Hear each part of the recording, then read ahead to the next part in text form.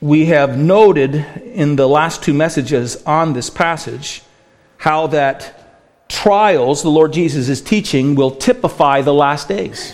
That these things that he's describing are not just a description of what's to take place at the moments just before the Lord Jesus returns. These are just the beginning of birth pangs. This is just the beginning of the last days. Now, you might decide today that we are in the last days of the last days, but those last days began on the occasion of Christ's ascension into heaven. And after that, the disciples began to experience much of the things that the Lord Jesus is prophesying would take place. They began to encounter and experience in their own lives. And so he's giving them some instructions on what's to take place, and out of that instruction he has an exhortation for them. And the exhortation is they're to endure. And the implication here is that the life and the setting and the context in which we're to carry out the Christian life and the Christian ministry is a context of resistance and difficulty that you're to endure through. And yet at the same time, as we've mentioned before, that environment actually is going to be conducive towards our ministry and our witness. And so the Lord Jesus gives a promise on the backside of this call to endure in the midst of this difficulty. This gospel is going to go into all the world and be proclaimed. The very resistance you face, the adversity you face is going to actually contribute to your victory. In fact, there's no victory without adversity. These very things and the suffering that you're going to endure going through it is going to put you in line with my cross and the message of a cross and the message of a suffering Savior who has come to bear the iniquity and the sins of the world and enter into the misery of man's sin and is going to bring them out of it and bring them through it victorious. And you be willing to and you be ready to accept the suffering of this age and endure. And this gospel will go forward and succeed. And this gospel will reach the purpose that I have for it and intended for it. And so the other thing we've mentioned out is that this is, in a sense, the final sermon or message that the Lord Jesus gives before he goes to the cross. There are other things that he'll teach his disciples as they're making their way to the Garden of Gethsemane, personal instructions and encouragement for them. But here is this in-depth outlined message that he delivers, and it's his last discourse before he goes to the cross. We might say it's his final words to us. And in his final words, one of the things he wants to do is to deliver to them an exhortation. You might come to this moment in your life at some point in time where you know that you're going to be able to give your children the last word that you give them, the last bit of instruction. You want that instruction to resonate after you're gone, and you want to exhort them to a certain kind of life or a certain type of morale or a certain type of direction that you want them to live and pursue. And so you give them the word of exhortation. The next thing that the Lord Jesus gives is a word of encouragement. Listen, this is going to prevail. You're a part of something that is going to prevail. But the other thing we notice here, and it's actually how the message begins, and it's the one thing that's going to be repeated most often here, is the Lord Jesus also gives them a word of caution. He tells them not only to endure, but his word of caution is, don't be deceived. Don't be deceived. So it's Matthew 24:4. The first word before the Lord Jesus begins instructing them is, take heed that no one deceives you. Verse 5, many will come and deceive many. Verse 11, many false prophets will rise up and deceive many. If you go on and read further, you'll see in verse 24, he says, for false Christs and false prophets will rise to deceive, if possible, even the elect. You're the target of this deception. It's interesting to note that the last words of Christ before his death are similar to the last words of Peter in his last writing to the church. And they're similar to the last words of Paul in his last letter to the churches. Peter's last letter is the letter of 2 Peter. Paul's last letter is the letter of 2 Timothy. In both of these, another thing that's interesting is they write about eschatology. They write about last things, last times, the last days. And then in that context, they both write to instruct or direct the body of Christ they're writing to guard themselves against deception. 2 Peter chapter 3, verse 17. 2 Peter chapter 3, verse 17. Peter in 2 Peter chapter 1 tells them that he's about ready to put off his earthly tent and he's prepared to go to be with the Lord Jesus and to be in God's presence. Peter then begins warning in the second chapter of the scoffers that will come and also of the turmoil that will take place in the last days. Now in 2 Peter chapter 3 verse 17, he climaxes it with this warning. You, therefore, he writes, beloved, since you know this beforehand, beware lest you also fall from your own steadfastness, being led away. Now that phrase, that word being led away, is interesting because the Greek word for deceived means being led astray. And they're different words here, but it's the exact same concept. And so they're somewhat interchangeable here. Being led away could be rightly read, being deceived with the error of the wicked. Make sure, be on guard that you're not led away, you're not deceived and led away by the error of the wicked. That's the application that Peter makes. That's the warning that Peter gives. That's the caution he gives in his last letter to the churches. Paul in 2 Timothy also speaks of the last days. And in the middle of his letter, he gives a clear warning as well. His last words of warning, you'll find them in 2 Timothy chapter 3. I'll let you turn your Bibles there. I hope you have nimble fingers this morning. 2 Timothy chapter 3. I'm going to read to you verses 12 and 13, and then we'll go over to 2 Timothy chapter 4. It's at the end of Matthew 24, and also Matthew 25. He's going to give a series of parables, and the focus and the intent and the purpose of the parables is to call the church to be on guard, to be watching, to be ready, to be looking. And Paul is going to give that type of instruction to the church as well. But it's being on guard in light of this deception that they're being cautioned about. 2 Timothy 3, 12 and 13, Paul writes, all that will live godly in Christ Jesus will suffer persecution. That's basically the whole argument the Lord Jesus is making in these first 14 verses of Matthew chapter 24 and his Olivet Discourse. While evil men and impostors will go from bad to worse, deceiving and being deceived. That's going to be the nature of the age. It's a nature in which there's going to be an ongoing revolving around of intensifying deception. 2 Timothy chapter 4, let me read to you verses 3 and 5. I might read down just through 5a. 2 Timothy 4, just go over there. For the time will come when they will not endure sound doctrine, but according to their own desires, because they have itching ears, they will heap up for themselves teachers.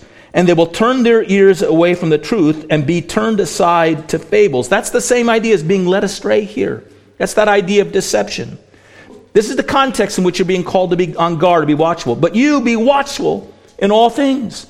Guard against this being led astray. The Lord Jesus here, again, is talking about the end times. Peter and Paul are talking about the last days.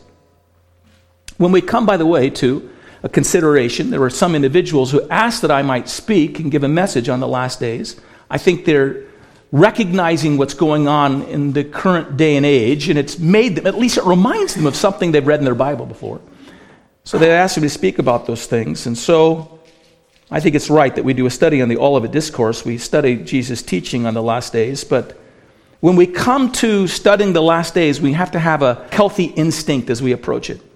We're not to be studying the last days simply to be exercising a morbid curiosity in chronicling the increased perversity of the day and age in which we live. Right? And comparing it to what the Bible said was going to be happening. We're not to be engaged in some kind of excited stress count in which we add up the increase of wars or the proliferation of pestilence or famines or earthquakes and get all excited about those things. That's not the reason that we're to study the last days. I would point out to you that the morals of the Roman world in which Peter and Paul lived in, and the viciousness of the Roman government's power, which at that time seemed to be universal. It was as far as their eyes could go in terms of the reach of where men inhabited the earthly sphere. And the soon approaching destruction of the temple in 70 AD that the Lord Jesus has just prophesied about, and the intensification of persecution that the Christians are going to endure, told Peter and Paul and the apostles, we're in it. This is the last times. This is the last days. And the Lord Jesus doesn't seem to draw the disciples away from fully reaching that conclusion and that consideration. He allows that to be a part of what they're thinking. But even as he teaches them, he's not stressing a sense of alarm in them about these things. He's only telling them, let these things be a sign to you of a caution for your life. And the caution is this: don't be deceived. You endure, and you carry forth the calling that I've given you. That's the basic point. You'll see all these things. They're going to be happening. And here's what I want to tell you. Don't be deceived. Endure. carry out the calling that I've given you. Persecution is not the greatest threat to the church. We are not so much imperiled by bad public policy and politics, not even by social and moral upheaval of pandemics and plagues. Our threat will not even be so much the violence of Antichrist or of the Antichrist once he comes to this world. As we've already considered, these things call for endurance, and they provide the context in which our message can oftentimes be communicated more and more convincingly to those around us. These things can actually work for our mission, not against them. They can work for us and not against us. No, the greatest danger of these last days is the mass deception of the church. That's the greatest danger. By the way, the Lord Jesus indicated to his disciples there were things that he wasn't certain about. He didn't know the time of his second coming. He said this was only in the Father's hand to know these things. He couldn't answer their question. Is this when the Lord Jesus is going to return? When they were looking at the destruction of the temple, is this when you're going to return? He couldn't answer that question. That's the Father to know. It's not for me to know. But there are other things that the Lord Jesus speculates about that he doesn't know as a man, as a human being. And one of the things that he speculated about is found in Luke chapter 18, verse 8. I'll just read it to you because it's very quick. The Lord Jesus asked a question. He says, when the Son of Man returns, will he find faith on the earth? He speculated as to whether or not there would not be a mass deception that would draw the church away and the faithful away from himself. These were the things that he warned against. And so these are the things that we need to concern ourselves with. What I want to do this morning is I want to ask a series of questions. And then I want to try to answer the question. And the first question I want to ask here is, how might this deception present itself? Or what might be the cause or the vehicle that would lead us into deception? So let's answer that question first. And let's think about the context in which the Lord Jesus is speaking to the disciples and what it is they're going to be experiencing. And the first thing I would say is this, that they could be deceived because as a result of the disruption of their patterns of worship.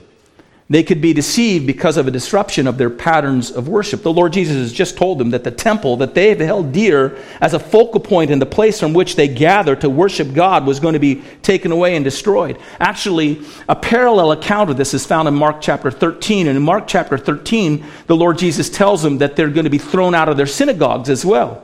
That's the place where they regularly gathered together to express their worship of God. Actually, it doesn't say they're going to be thrown out of their synagogues. It says they're going to be beaten in their synagogues. You're going to be thrown out, and if you go back there, they're going to beat you. Their whole pattern of worship is disrupted. The patterns of worship that they had lived under are going to be turned against them, and they're not to be deceived into thinking that as a result they've lost what is essential to spiritual life. It's not uncommon for us to begin to rest our confidence in the customs of our worship. This is not to say that our customs are wrong. There are many things that we have inherited and traditions that have been passed down to us through the ages that are valuable, and they contribute to our worship and our time that we spend together and the way in which we focus ourselves on the Lord Jesus and go before him. But the Lord Jesus is also indicating that it's very possible that those things and those forms and those ways of worshiping can be completely disrupted in times of persecution and difficulty, and as meaningful as they might be in our worship, they become a problem when we find meaning in them themselves. Meaning in the tradition of the custom themselves. Meaning in the fact that we just keep doing the same thing over and over again, or we keep coming to the same place. Meaning in just the place. Meaning in just the pattern of music that we sing. Meaning in the way in which we express ourselves in worship. It's meaningful, it's good, but if we find meaning in it in itself and feel like this is what's necessary for us in our spiritual life, well, there's a problem then, because their meaning only comes to us when they point us to the Lord Jesus Christ. And the Lord Jesus is the same yesterday and today and forever. And even though the mountains be shaken and all of our customs be taken from us and we are driven out from the place where we gather together and we're able to do these wonderful expressions of worship that we have formulated from generation to generation, he hasn't changed. You're not to be deceived when you have the disruption of the patterns of your worship. Second thing he says, they could have been deceived through the distractions that were caused by the tumult that was going to be happening in the day in which they lived. But they're not to be distracted by earthquakes or famines or social upheaval or political collapse or the multiplication of wars. When they see these things, they're just to conclude that this is the beginning of labor pains. In other words, the Lord Jesus is telling them, don't be sidetracked by these things. I think we should note something here of the Lord's tone in what he says. He doesn't seem to be overly excited regarding the very cataclysmic events that he's declaring. Listen again to how he says it. After he tells them of these terrible things they're going to see, he says, see that you're not troubled. Don't be troubled by this. These things must come to pass. These things have to happen. And it's not the end yet. These are just the beginning of birth pangs. He's not worried by these events that will take place in the last days. He's not fretting one iota about the wars and the earthquakes and the persecutions and the abominations that will rise up in the last days.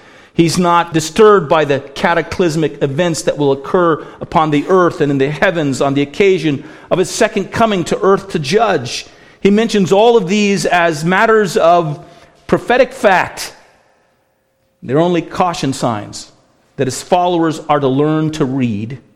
And when they see these things, the message they're to be declaring to them is, be careful that you be not deceived. We've all driven up through the roads of Idaho, and we've all seen caution signs, a bunch of rocks tumbling down on some yellow sign, a picture of some deer wandering across the road. You're being told to look out. You don't want to run into a rock or a deer. And I've been in places where the caution sign is to watch out for elephants crossing the street in different countries. And you don't want to run into an elephant either. And you have to read the sign and know what it's warning you of. When you see all these things, and you see what looks like, this looks like the last days, it's a warning sign to you. But the message is, be on guard against deception. The events around you are not such a threat to you as the deception that it warns you about. Don't be distracted by these things. Instead, be alerted against deception. Here's another thing. They could have been deceived in an effort to seek to avoid or escape the distresses or trials or tribulations that were before them. The problem with problems is that you focus on the problem and you try to solve it. And you give yourself to whatever you can do to avert yourself from the situation before you. And there are some things in which there are no quick and easy answers. There are some things that come upon you so universally and so completely that all you can do is endure them. The Lord Jesus is indicating to us to some extent much of what we're going to face in the last days is going to be on that level. Some hardships leave us only with the need to fall upon the will of God and trust in Him. When you're being fed to lions, by the way, you don't deliberate over what part of your body to let them eat upon first. Do I give them my hand or do I give them my feet? You don't argue about which part of the arena to run to live a little bit longer. You trust yourself to the Lord in a moment like that, and that's what they need to focus on. Not solutions, not answers, not ways out, not trying to solve the problems with immediate responses, but just being on guard, because in moments like that, when you're trying to find quick answers to the dilemmas that you're facing, you become increasingly susceptible to deception. You'll take whatever relief is offered to you in the immediate moment, whether it's of God or not. So be careful. Be careful in the moment. Reading into these dilemmas and seeing these things, be careful that you don't somehow try to get yourself out of it. Also, when you have a series of dilemmas hitting you, you might think, what is God doing to me? Why is God doing this to me? And you're filled with a sense of insecurity, and someone comes along to promote you with some word that will make you feel good about yourself for a second, and you'll latch on to it. Well, no, you're just to trust in God.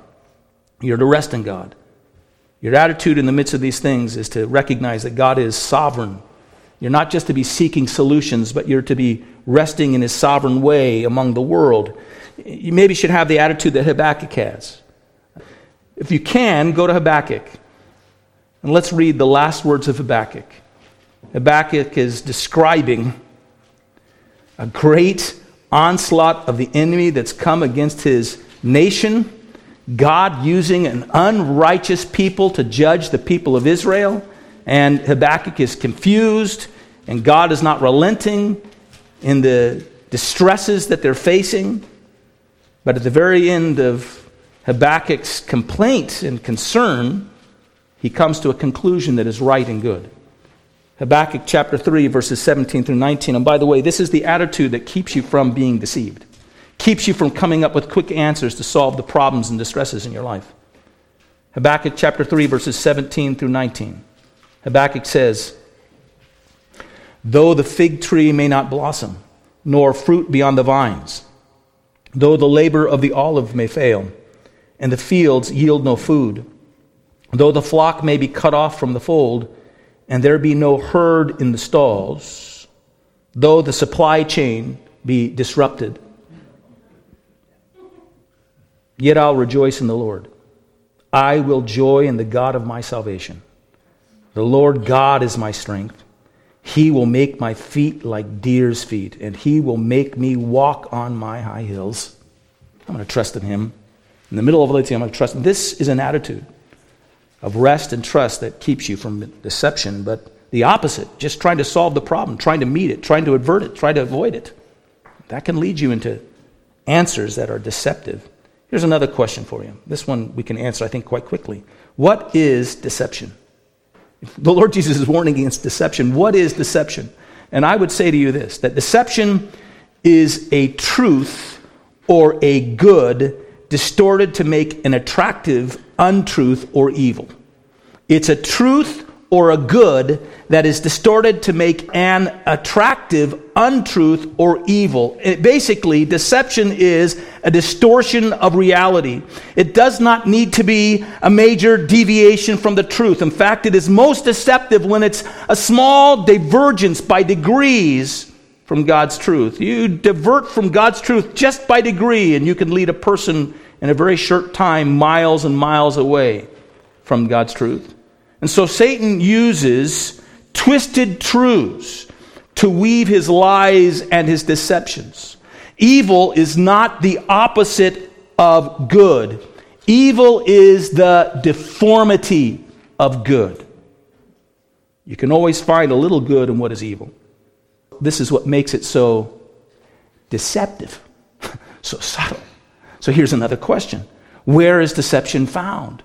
If that's what deception is, where is it found? And let me just suggest to you that it's usually found lying near to the truth. It's usually found flying near to it. It's not the truth. It's not in the truth, but it's right alongside of it. So you have to be on guard. And you have to be discerning. And you have to be knowledgeable of God's truth. Here's along those lines. If it's found near the truth, we could also say something like this, that deception usually is something that rises up from within and not from without. Deception is usually something that rises up from within and not from without. The false teachers that came upon the early church threatened to undo it, rose up within the ranks of the early church, not from without it. They came with their false teaching, bringing about maybe the contemporary wisdom of their age, but they brought it to the church from within it. The Gnostics that read about, the libertines are names that are given to them, Nicolaitans, Judaizers. It's not important right now that you know what all their teaching was. Just know this, it rose up from within the church. And it was their instruction and their words and their ideas that were providing a place and a ground and the point at which deception took place. And the application for us might be like this. The teachings of the cults in our day and age should not be our major concern. We're not to be threatened by the literature of the Moonies. I know it might disturb you, you might not like it, but you shouldn't be threatened by the literature of the Jehovah's Witnesses or the westernized Buddhist that puts his prayer flags all over the place. That's not the thing that should concern you most of all. That's not where we are most endangered. We're not endangered by the new rabid atheism, who's writing his emotional books and giving his really infantile arguments. Those are not the individuals that undermine our faith. No, the danger of deception, for the most part, rises up in the pulpit of evangelical churches. It rises from the blogs of professing believers who have popularized their teaching by their edgy forms of communication and their certainty through a few words that they've captured, understood all that the Bible means and want to teach it to us. And it rises from the periodicals of schools that have declined and moved away from being guided by the traditions that have been handed down from the fathers of God's word and God's instruction, and now they've discovered a new thing, and surprisingly, the new thing is largely informed by the cultural sensitivities of the age in which we live in. Those are the types of situations, those are the things we have to be on guard against. We have to be on guard against the things that are being taught around us. We have to always be Berean in our mindset, constantly testing the instruction and the ideas that are brought before us by the Word of God and submitting to it and listening to it. And, when the early church would have somebody come and they would prophesy that the Lord had given them a message, there was instruction to be given that they were to be tested. It was to be tested by the leadership of the church to see whether it was God or not. And let me just say to you, that's always the spirit in which we're to engage in the instruction of God's Word. The Bible says, John says to the believer that you have an anointing and you have no need that anyone should teach you. He's writing to the early church this way because there were these Gnostics came along that had said, we've got this special knowledge and you got to listen to what we have to say because God's given us a new revelation. And he says, no, you've got an anointing. You have no need that any man should teach you. Now, John is not saying, don't listen to me, because he's teaching why he's saying that. He's saying you need to be discerning about these things. You need to ask the Spirit to guide you. You need to know God's Word and trust that the Spirit of God can confirm these things to your heart. And that's true here in this place. It's true before what I say. You have to be discerning. You have to know it in light of God's Word and in light of the Spirit that God gives to His born-again child. And that's where deception can be found. And so we have to be careful about these things. We have to be on guard against these things. So deception is close to truth. Deception is most often found within and not without, and that was the dilemma in the church in the early days, and it's the dilemma in the church still today. Another thing is that deception is found where faith is weak. Deception is found wherever faith is weak. Most Christian cults want to find people who believe that the Bible is God's Word, but also people that don't know what it says. In Hebrews chapter 11:1, we're told that faith is the evidence of things that are not seen. However, when faith is weak, what happens is an increased interest in the evidence of things that are seen and felt. When our faith becomes weak, there is nothing wrong with Christian apologetics. I actually enjoy it. I find if you look at the things that I watch or I listen to, you'll find that I lean towards listening to some intellectual that's talking about various apologetic arguments that defend and fortify our belief in faith. However, I have to tell you, and now you can see that's kind of growing interest. As if my belief in the Lord Jesus is sealed in the testimony of some egghead telling me what the philosophical argument is for why I should believe what I believe. My faith is grounded in a Savior who's risen from the dead and been validated by the justifying of the Holy Spirit who gave him that resurrection power. So we have to be careful that our faith doesn't shrink so much that we rely upon the argument of some apologists. Here's what's going to happen. Some of these apologists that you depend upon to give you confidence in your faith are going to at some point in time, because they're constantly engaging the unbelieving mind and they're constantly regulating what they say, not by God's Word, but in response to the unbelieving mind. They're subtly going to be influenced by that unbelieving mind, and eventually, and this has happened over and over again, they're going to leave the faith. And everyone who's kind of grounded their faith in their arguments is going to have this major crisis and dilemma. Well, should I leave with them? What was the basis of my faith?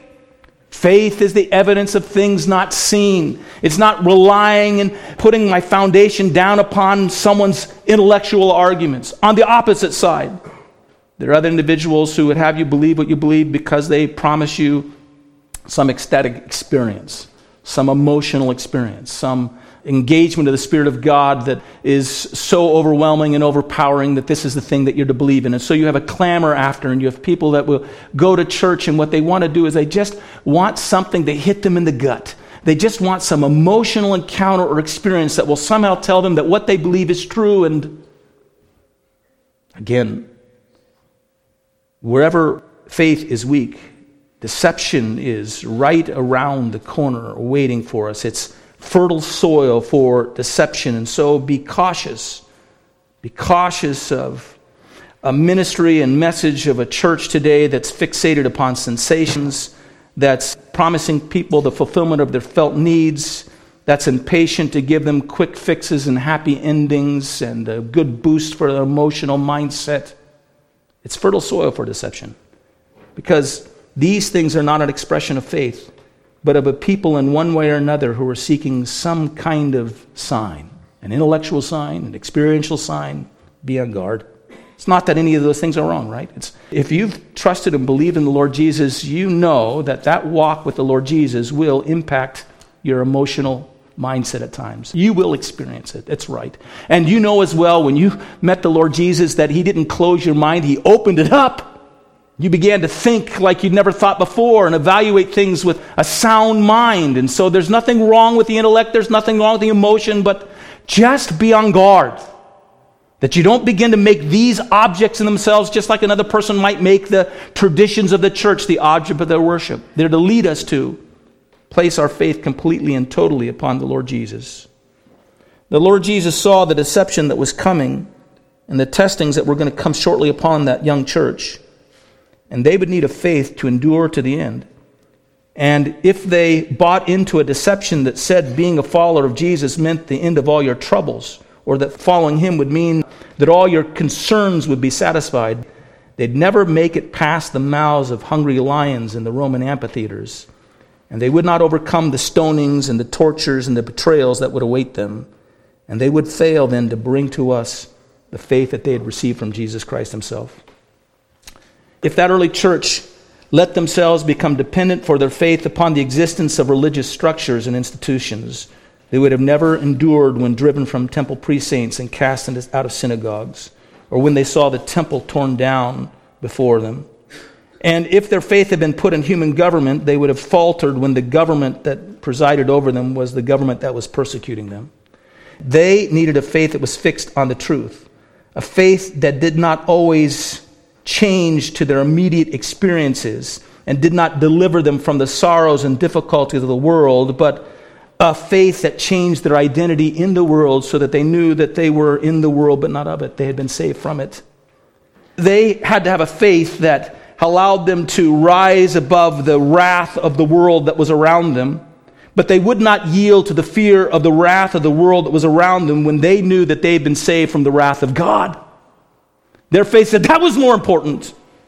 The age's wrath and the age's rage was nothing in comparison to them with the eternal reward that had been offered them through Jesus Christ. And faith that's strong like that endures. But where that faith is weak, deception takes place. Deception also takes place where sin exists. Hebrews 3:13 calls us and warns us against the deceitfulness of sin. You know how this is. Immediately after committing a known and conscious sin, our hearts usually begin devising a cover-up for them. We come up with all kinds of excuses or reasons or rationales, or we tell ourselves that this was a mere exception, that we don't have to worry about it. And lies are the oxygen that the fire of sin needs and requires in order to keep on burning. And sin always needs a rationalization to accommodate it. And that's where deception takes place. It's not that bad. No one will ever know. I can't help it. I have no control over these things. It's the woman that you gave me. Whatever the excuse is. Deception comes where sin exists and it's not confessed and it's not hated and it's not turned from. And as a result, when you don't hate it and you don't turn from it, you know what happens? Your heart becomes increasingly hardened to God's truth and God's way, and your heart becomes then increasingly susceptible to deception. And so, again in Hebrews chapter 3, we're told not to harden our hearts. In verse 12 it says, "See to it that none of you has a sinful, unbelieving heart hardened by sin's deceitfulness." That's also where deceit comes in.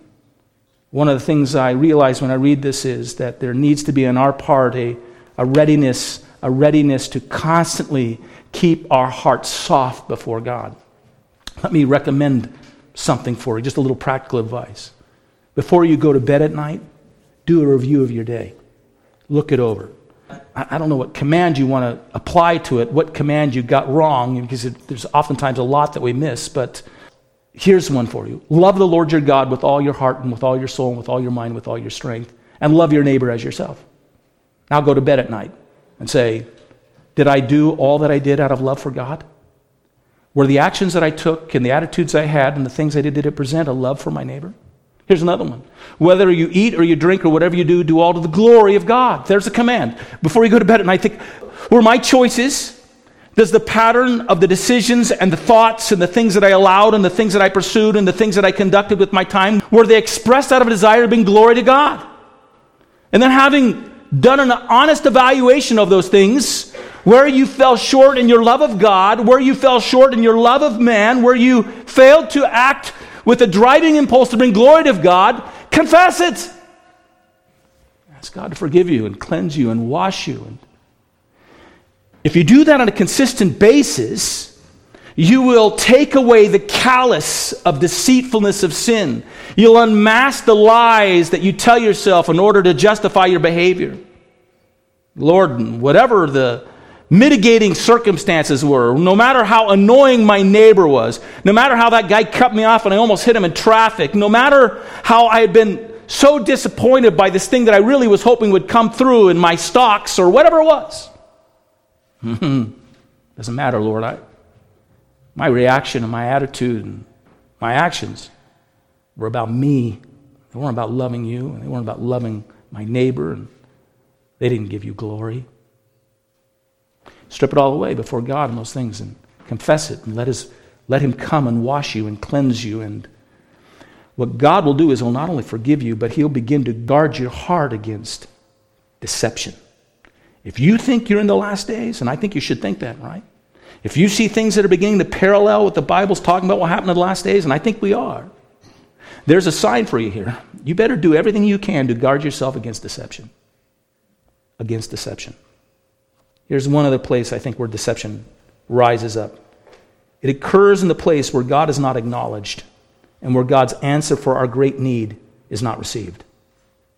Hebrews 3:12 speaks of the unbelieving heart that turns away from the living God. Whenever we're not acknowledging God's presence and wherever we're not responding to God's answer, we bring ourselves into deception. There is, in our day and age, a lot of fracturing and anxiety going on in our society right now. And it really is, and it's universal. It's happening because, to a large extent, how people are reacting to this pandemic that's taken place. And it's being acknowledged. You go and you'll listen to just some secular individual who's trying to sort out what's taking place, and everyone acknowledge this high, extreme level of fear and anxiety. Let me tell you what happens when what they're afraid of. In the long run, what they're afraid of. They're afraid of dying. They're afraid of dying. And you know what else they're afraid of? They're afraid of in dying. If they only believe that the curtain goes out and everything's done and everything's forgotten and there's no problem, that's not what they're afraid of. The person is afraid of death. The Spirit of God is there, reminding them of what they're to encounter after death. And subtly and subconsciously, they're afraid of judgment. They're afraid of judgment. God the Spirit is pressing upon them a concern. In the face of imminent death or suggested death or possible death, you're reminded of your sins. You're reminded of your lack of righteousness. And in the light of these things, you're also reminded of a judgment that you're going to face. And these are the things that are pressing upon the conscience of people in the face of the pandemic that we're having right now.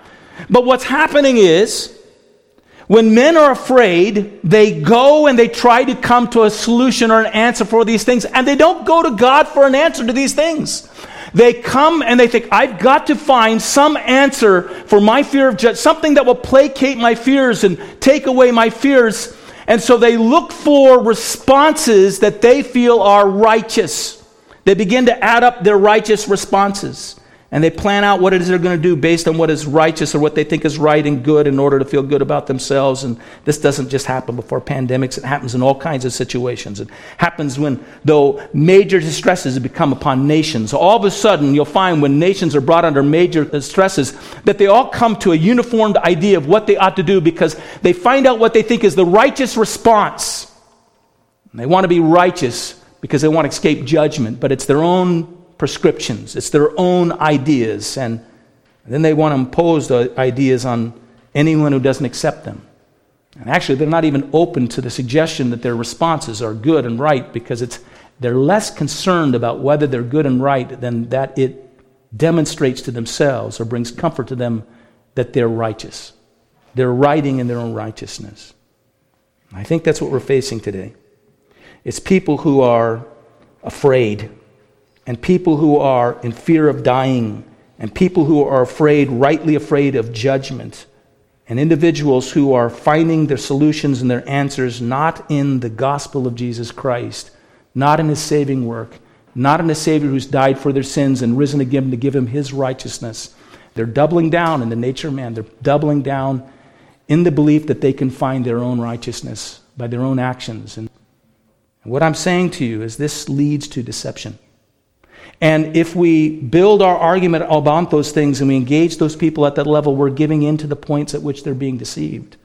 Instead, there's an answer for these things. Let's go to the next one. So deception occurs in the place where God is not acknowledged or where God's answer for our great needs are not received. Men seek to find the answer and devising answers in their own righteousness. How is deception disarmed then? And this is the last question. It is disarmed through the gospel. Deception is disarmed through the gospel. We gain hold of good news, and having gained that good news, we find God's relief and God's deliverance. And God's good news always comes to us on the backside of bad news. We're sinners. And in the moment in which we stop defending ourselves, in the moment in which we stop trying to present our own righteousness, in the moment when we stop trying to achieve our own preparation for God's judgment, when we recognize there's nothing that we can do to escape God's judgment but to confess that we're sinners and that we're in need of what only He alone can give us, in that moment the gospel comes pouring in and we find the ground on which we're protected from deception. Take your Bible and go to 1 John chapter 1. 1 John chapter 1.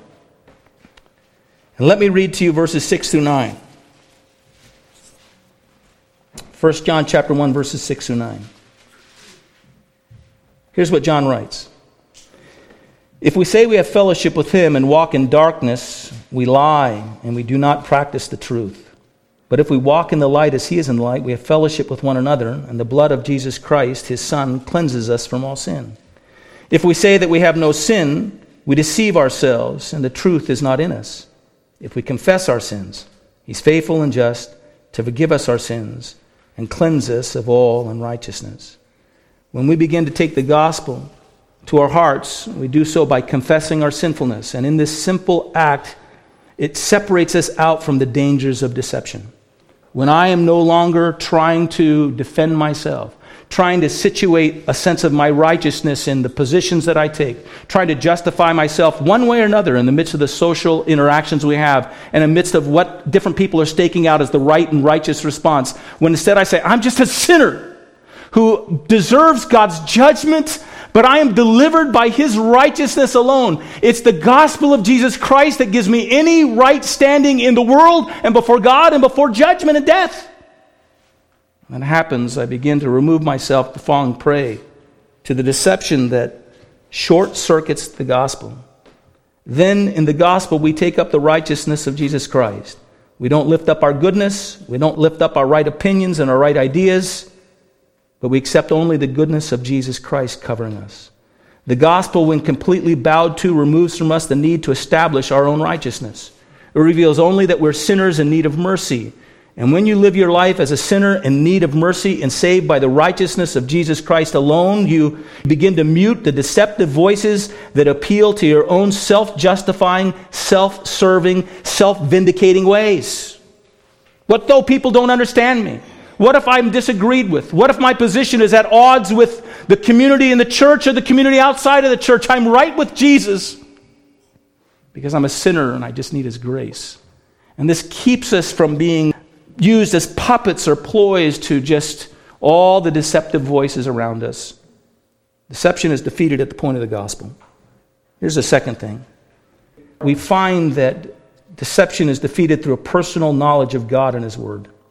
Remember in Mark 12, the Lord Jesus spoke of the error or deception of the Sadducees by saying, you're greatly error because you do not know the scriptures or the power of God.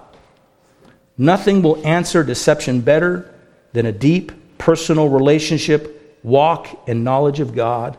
And no one can go into that relationship without a consistent conversation in which they're in God's word, reading God's word, listening to his voice. To know him, you must know his word. And in knowing his word, you need to know more and more about him. So saturate yourself in the language of the word of God, revealing to you the life of God, and it protects you from deception. Paul is aware of the looming crisis as he writes Timothy. This is in 2 Timothy, again, where he speaks of the last days. And he encourages Timothy to begin a pattern of ministry that will be a defense against the deception of the last days. And in 2 Timothy chapter 3, verses 16 and 17, you remember Paul first reminds Timothy that all Scripture is God-breathed, it's inspired of God, and that it's profitable for doctrine and for proof and for correction and for instruction in righteousness. And immediately after this, in verse 2 of chapter 4, he commands Timothy this way: you preach the word in season and out of season. Let the word of God and the knowledge that it brings of myself and my will be the thing that guards you against deception. Here's one last thing, and it's very similar to it, and I just give it as close.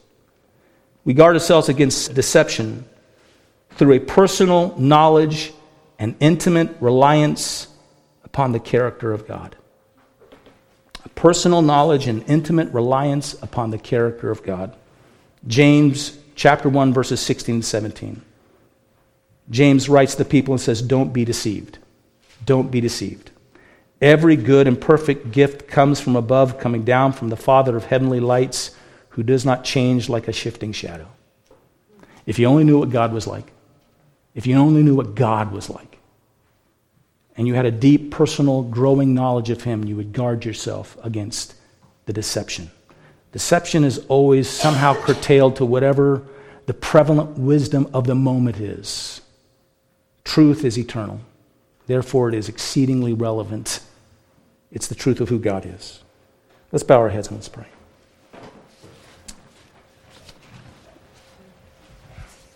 Our Heavenly Father, we do pray. We pray for the body of Christ in the world today. We pray, dear God, that we might not be distracted by the upheaval that is all around us, and not distracted by the solutions that men cry out from one corner to the other, nor to the pressures that are placed upon us externally and coercively. We pray instead, dear God, that we might be guarded by a supreme and profound confidence of what you've accomplished at the cross on our sakes and where you met us. You met us as sinners. You met us with no claim of righteousness in ourselves. Oh God, guard us against somehow defending ourselves, of espousing our own wisdom.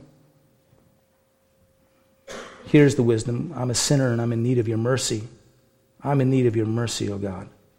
And I found it, and it found me at the cross of Jesus Christ, where I received a righteousness that is not my own, the righteousness of Jesus Christ covering me and washing me and keeping me.